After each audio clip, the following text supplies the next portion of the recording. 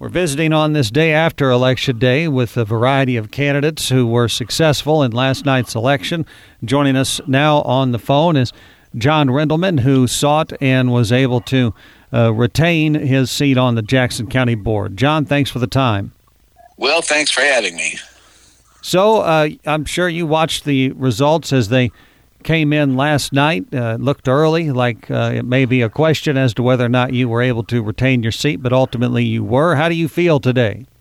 Well, I was sweating bullets for a while with the early returns, but ultimately I was grateful that we pulled through, and glad that the voters had their choice and chose me. And so I want to thank all of them, and I appreciate the vote of support on that. Looking forward, did the makeup of the Jackson County Board essentially remain the same politically after last night's election?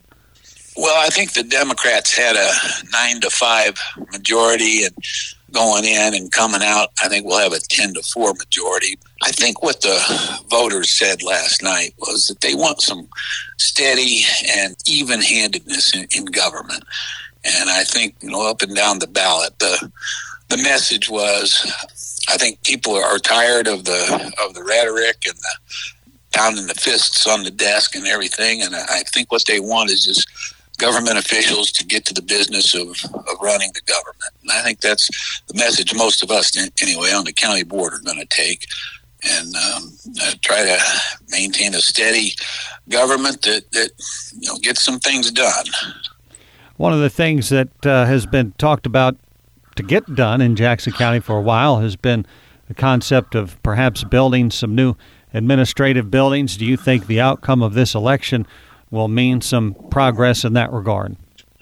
I'm not sure. It doesn't change the need. It's clear that Jackson County needs to concentrate on getting space that's easily accessible by the citizens, and yet provides government officials with a place to work.